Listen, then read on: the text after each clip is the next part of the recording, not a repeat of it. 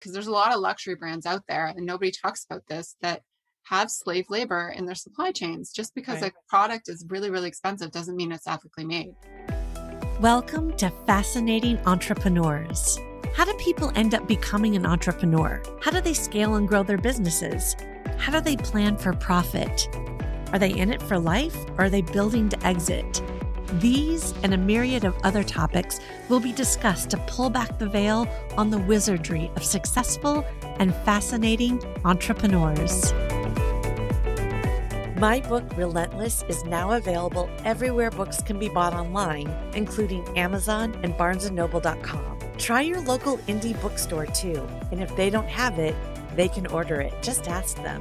The reviews are streaming in, and I'm so thankful for the positive feedback, as well as hearing from people that my memoir has impacted them positively. It is not enough to be resilient. You have to be relentless. You can go to therelentlessbook.com for more information. Thank you so much.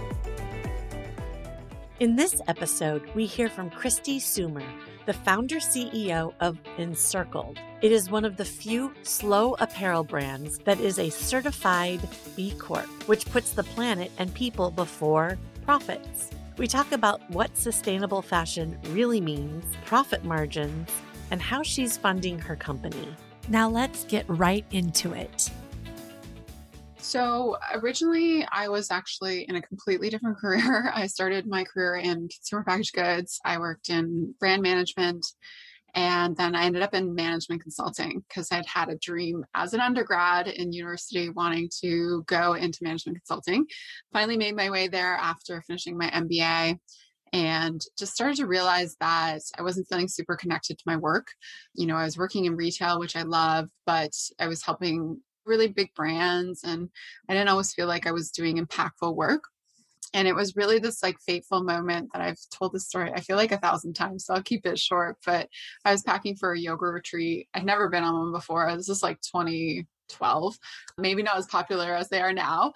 And I was like, what's a yoga retreat? So I was like trying to pack and I was shoving everything into my suitcase, way overpacking because I'd never been on one. And my suitcase ripped.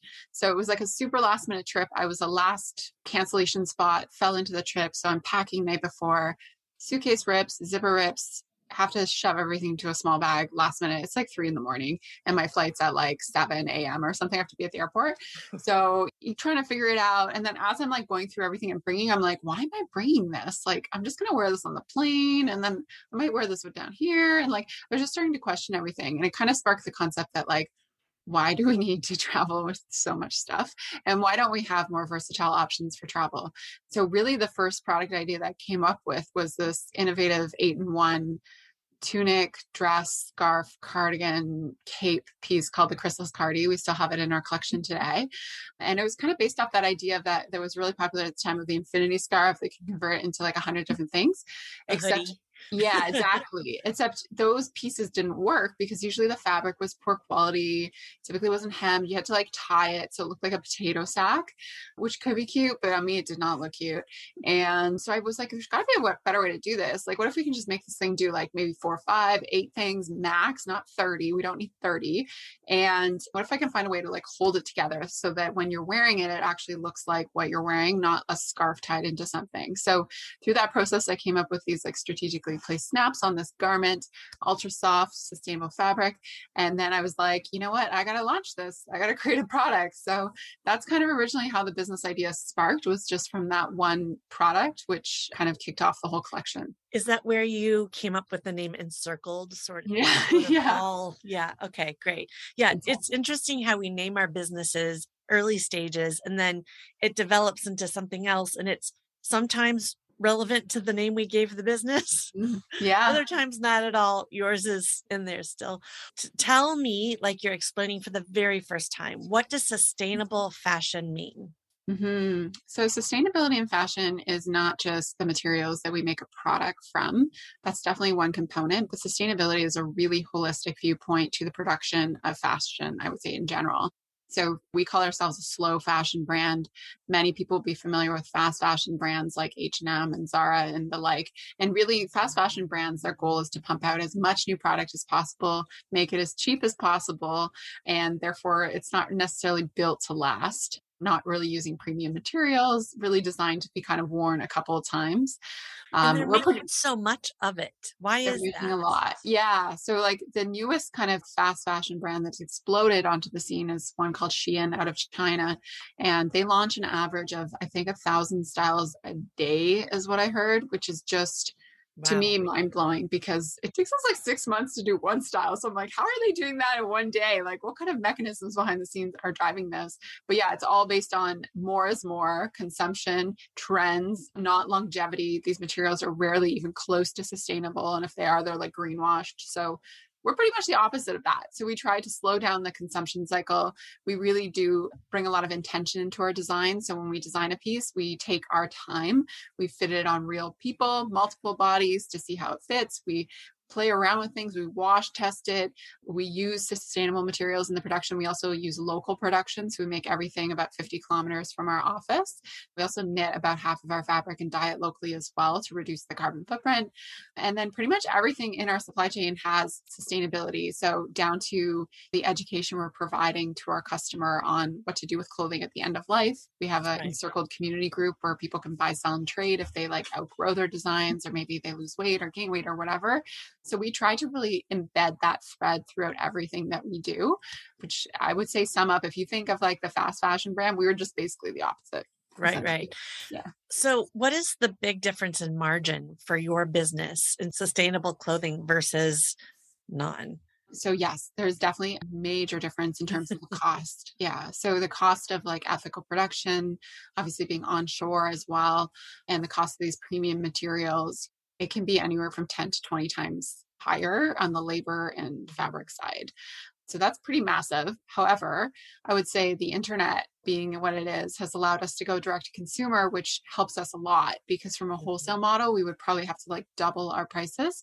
So we are on You like, make it up in the direct yeah, to consumer. yeah, absolutely. Because if we were going through like Nordstrom or something like that, we would have to probably increase our price like 80, 100% to even make margin Right. off the back end. So That brings me up a question. I wear a lot of Eileen Fisher clothes. love her. Yeah. Love her, but a lot of them are made in China and they're very expensive, but they don't last forever. They do have Yeah. a give back program, Mhm. but is that an opportunity for you to stay B Corp, stay sustainable, and then go offshore?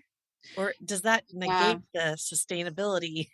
I would say it depends. We're pretty committed to producing in Canada where we're based for a number of reasons, but I would say obviously the labor and ethics are very important. We have a very high minimum wage here, really strong environmental health and safety regulations, but also we're really close to our factories. So we can literally go pull a t-shirt off the line in like 30 minutes or go look at the fabric. And so their quality is so good because of that, because we can spot mistakes very early on versus like maybe another brand overseas gets a container full of product and they're all like the tag is on backwards. And this stuff happens all the time in fashion because it's such a handmade business.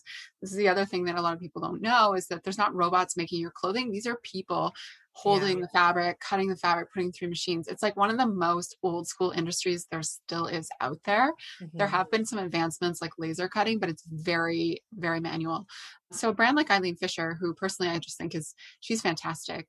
There are ways to go overseas and find ethical production for sure, but And you have to maybe be in a bigger scope. in a bigger scope. You have to Yeah. have a lot of people to help you to audit that properly because you can't take at face value what people are saying to you. You'd have to have people on the ground there, which she Mhm. probably does to audit her factories and stuff like that and their wastewater, everything. I know because she's a B Corp and I know we are too. It's so hard to become that. So I know Mhm. she must have these audit trails and stuff like that. But so it is Well, thank you possible. for leading Yeah. into this next question that Yeah. I'm really interested in. What is the process of and how difficult is it to become a certified B Corp? It's really hard. I've I'm not heard going to that, but I lie. haven't heard detail. Yeah, I would say it's very difficult for a smaller business, again, because the certification process takes a lot of resources and reporting and information that likely you're doing these things, but you're probably not documenting them. And so that's where the rubber hits the road, right? Because you need the documentation to support. You can't just say, hey, B Corp, we're doing this. And they're like, yeah, Yeah. totally.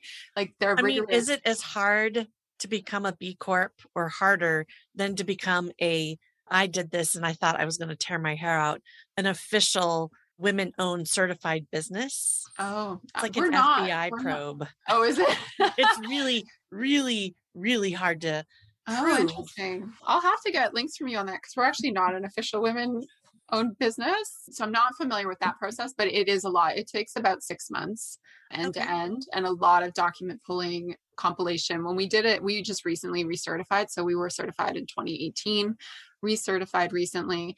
And I had to pick up the process because somebody had left the company who was running it.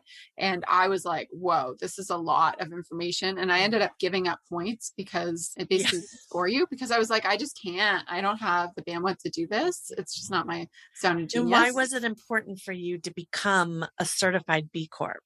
Because there's just so much greenwashing out there. And I think consumers are looking towards certifications as a And what does measure. greenwashing mean? You're going to have to Yeah. spell it out. Like Yeah, so nobody's certified anything. greenwashing or ethic washing is really the idea that a brand or company or an influencer or somebody is trying to purport themselves as sustainable or ethic when actually they're not, and they're not necessarily telling you the full truth about the thing. So an Is example, there an example that you can give without I'll being give you a great one. So hunted? yes. I'm not going to name the brand, but there's a fast fashion brand that has a conscious collection. And somebody did a study on their conscious collection, which is their sustainable collection, and realized that there's actually more synthetic materials in the conscious collection than there is in the non-conscious collection. Can I So, say the name of the brand out loud as a guess? yes, allegedly, yes, you can. I think it's H&M. But anyway, wow. Yeah. So that's like an example of greenwashing because a consumer would think, yeah, oh, look, they're being sustainable. But when you I start did. to unravel, when you start to read the Absolutely. labels, you're like, Yeah. whoa, this isn't sustainable. Or it's like 20% a sustainable material. So that's a great example of greenwashing. And again, like anybody can make these claims. In my career, I worked in toothpaste marketing at one point. And I was on a product that was drug regulated in Canada.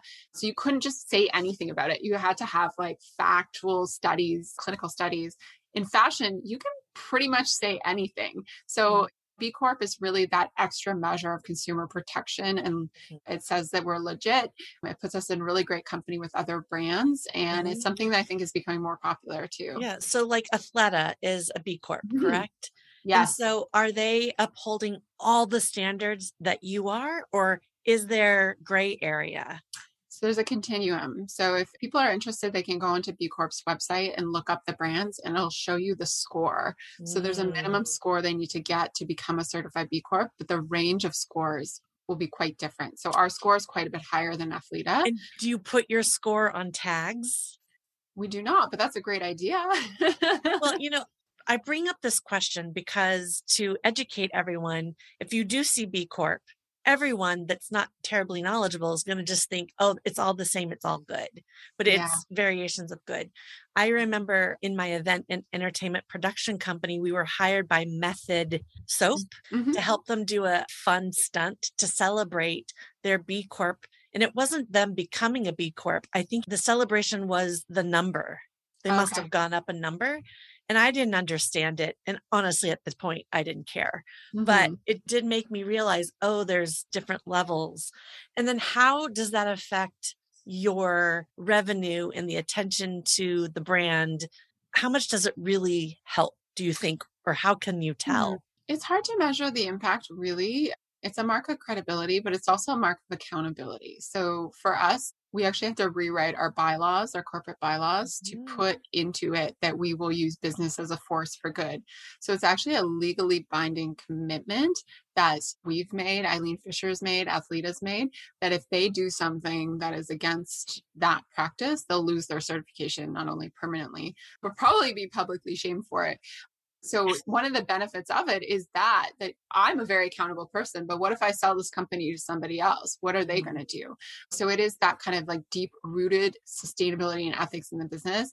To measure it would be hard to say. I do think it is something that now consumers are starting to look at and understand more, which is good because we want those little things to help these brands separate from other brands. Because like when you're just picking on price, you're leaving a lot, because there's a lot of luxury brands out there and nobody talks about this, that have slave labor in their supply chains. Just because a product is really, really expensive doesn't mean it's ethically made.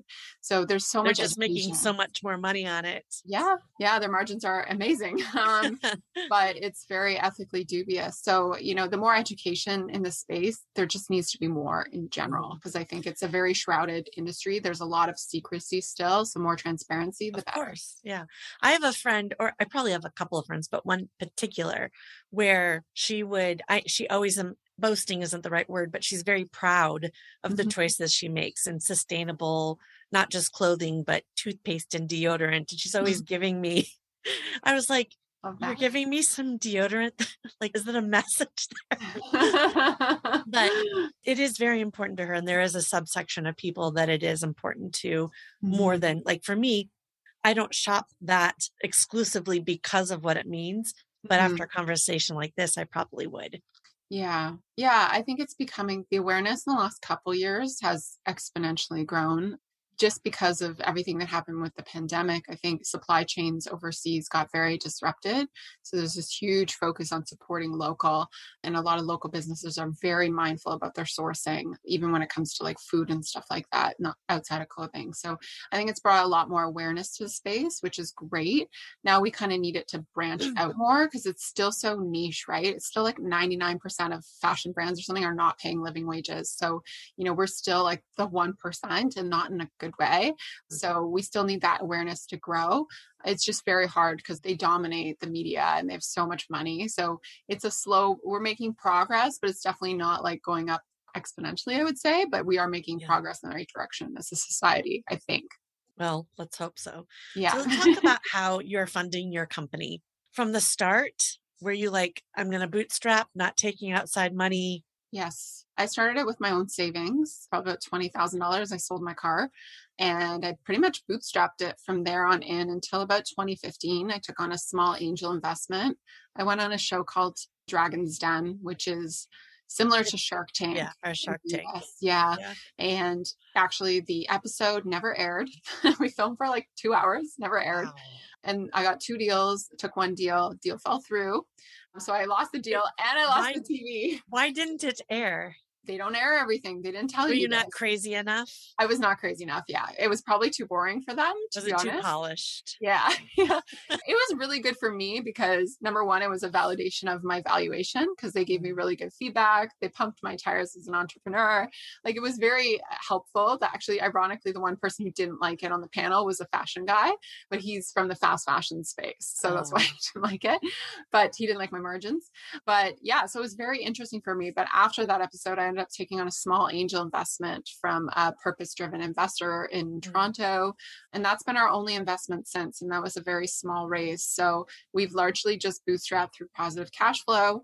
Has been difficult for sure at times because an inventory-driven business is quite tricky with cash flow, but finance is my background. So it's something I'm really, I wouldn't say passionate about, but I watch the numbers a lot for sure. Right. Are you against any other kinds of investments because of your background? No. I mean, I think it's individual choice. So, if people want to go out and raise a lot of money, they should raise a lot of money. For you, are you avoiding that because you really want hands-on and to really continue to own your product? Yeah, we've had offers for people to invest and some want to take closer to a majority share. And I don't want to work for somebody else. That's not why I started this. So for me, my intent is to really scale up the business and ideally move myself to the board someday and sell the business. And it's not that I want to take the lion's share of what I'm getting from selling the business, but I just don't want that creative control or restriction. We're very blessed to have an investor who's just totally collaborative. Like they're there if we need them, they're not if we're not. Some of the caveats of taking more capital, I'm sure as you know, is that the more investors you have, the more opinions, the more accountability, the bigger your bored, the more they're calling you at 3 a.m. because they don't like the P&L from last month. And like personally, I just didn't want that stress. But there's other ways to run the business. You just have to be a little bit more creative and maybe a little bit more thrifty. But we've gotten into some periods where we were growing really quickly and we really invested. And cash flow in any business is just the lifeblood. So you have to be so, so careful. And I think Eileen Fisher recently downsized her team as well, just because the pandemic has caused so many shifts and things. So yeah, so it is possible, I think, to scale a business, but you have to be very intentional about what you're doing and why. How do you figure out how many pieces to make of one style? And I'm asking because I'm thinking about Eileen Fisher, and at Macy's, at least, there's like 70 pieces of one thing. And I know they're not all going to be sold. Yeah. Why? Yeah. So part of slow fashion is really like minimizing your production and doing small batch production. So that may seem like a lot, and I don't know what her volumes are, but when you think about like somebody like H&M who's probably doing run sizes of like 100,000 pieces, she's probably not doing that. We're very on the small end for sure. How many of one of your best-selling pieces do you make at a time? Maybe a couple thousand. It's not going to be that big. Number one, because the capacity here locally, they can't even do run sizes much bigger than that. Then you warehouse them? Yeah, we warehouse them. Yeah. And then the cost, you don't want to keep too much inventory on hand. This is the balance, right? Like you want like enough that you have to sell, but then you don't want too much. You don't want like 6 months. You want maybe like 2 or 3 months. And it's always a dance, right? With inventory. So that for me has worked really well. I'm passionate about starting small. So like that's the advice I always give to new entrepreneurs in this space is like test a design. Even us, like when we launch a new design, we rarely run more than 100 to 200 pieces because we want to see what people think of it. Like, do they like it? Are they really like resonating with it? Is there anything we want to change from a fit perspective? And it's a lot easier to do that if you haven't run 2,000 pieces and then have to mark down the inventory or carry it or hold it. So that's always been our process, is kind of slow and then scale. How do people find you and your brand for the most part? It's a mix. I would say we do a lot of influencer marketing. So a lot of gifting and seeding and paid collaborations, lots of paid advertising. So we still are pretty heavy into Facebook ads and Instagram ads, and then organic social as well. So we do a lot on Instagram and Facebook and a little bit on TikTok. And we really focus on education on our social channels. So that's something we're really passionate about, as well as collaborating with other amazing brands. So we do a lot of that with like other B Corps. We'll do some marketing campaigns and stuff like that to build awareness. Idea. So what is the biggest challenge that you're facing in your company today? Like when we get off this call and if you choose to face this challenge, what is it? I think it's finding focus and not, I'm a workaholic. So I come from a very high performing athletic background. So I've had to really scale back my hours in the last few years, especially the last year, because I've had some health problems. And it's been hard for me to figure out how to do that in the business without like taking on more. So like that schedule, when I say to myself, I want to work 5 hours a day because that's all I can do, I look at my schedule, I'm like, actually that looks like 9 hours. So like that is my biggest challenge, is not taking on too much, I would say, as a business owner. And then right now we're just starting to try to hire some people as well. So finding the right structure, I think, for the team is a big challenge too. That is always an ongoing challenge for a small business. And I think any business, but you're the founder CEO. And I would guess that you are still working in the business day to day. Oh yeah. Yeah. Right? I'm very heavily involved. Yeah. Right. And ultimately one day you will probably come to realize, even though you love it and you're workaholic, that it's better for you to be more of a visionary and strategist rather than the day-to-day person. But everybody has their own path and their own journey. So what is your brand's biggest strategy for growth this year? I would say focusing on making really amazing products. So we've really slowed down our product development cycle a lot. We got very excited last year because we had a lot of growth and we were like, let's make all these products. But like, we didn't do it the way we'd done it all along. And I think that impacted us. So we've really slowed down product development and tuned back into our customers. Like, what do they actually need? And really slowed that down. That's been like really successful. Lots more collaboration this year. So lots more partnerships with influencers and lots more reaching influencers outside of our typical space. So usually we would partner with like slow fashion influencers, but now we're reaching out to people in like the food, green beauty kind of space, organic lifestyle, like people who'd be adjacent, because I think there's a big teaching and learning opportunity there. And then probably third, just like working smarter, not harder. So we're doing a lot of internal efficiency stuff. We're actually moving our warehouse out of our studio in about a month. So that's like a really big move because we've been self-warehouse since the beginning. So that's a big like efficiency play as well. Right. What is your number one favorite piece on the site that we can all go and look at and buy? Yeah, the dressy sweatpants are one of our top sellers. I live in mine, love them. Do you have them on now? I won't ask you to show them. Yeah, I do. I wear them almost daily and they're just classic. They were invented by me after a really long plane ride and I was tired of those like polyester pants you have to wear for work. And I was like, why can't somebody make dress pants that look like sweatpants? And I was like, I guess that person's me. So that's been the legacy of that pant. And it is one of our most flattering pants on many shapes and sizes. So that one is a good one. And what is your size range? I really see like Athleta, they're going in store and so many stores are up to 3X. I don't know how far up they go, but yeah, I think online, I think now they go up to 6X. I could be wrong. We go up to 4X on some styles. Generally, every style has extra large to extra small. We've started doing petite lengths. We're going to start doing tall. It's a bit of a challenge for a smaller brand to do that many sizes in every style because it quadruples the inventory usually. And also our factories, if you do above a certain number of sizes, usually 6, you get upcharged again. So it becomes more and more expensive. So that's one of the costs of producing locally, but we want to do more of that. So like really we're focusing on less is more in our collection. And we added 2 styles in up to 4X, like 2 bestsellers. Now we're adding 2 more, I think, in the fall. So kind of as we identify those hero products, we're kind of building them out and making sure also too that we're designing them in a way that's intentionally designed for that size versus just grading up the size. So we actually refit all of our extended sizes on plus size fit models to make sure that they're sitting how they should sit. And the fabric. It's like cooking. You can't just double or triple a recipe. No, doesn't always work out. No, it doesn't. No, it'll look weird because proportions don't necessarily, we're not like all of a sudden we all go up by the same inch, like in every area. Like it's very, that would be weird. Right. So yeah, it's something we want to do more of. It's been a little challenging, but I think the more we refine our collection and focus on fewer but better pieces, the more we can do that kind of stuff. For more information, go to the show notes where you're listening to this podcast.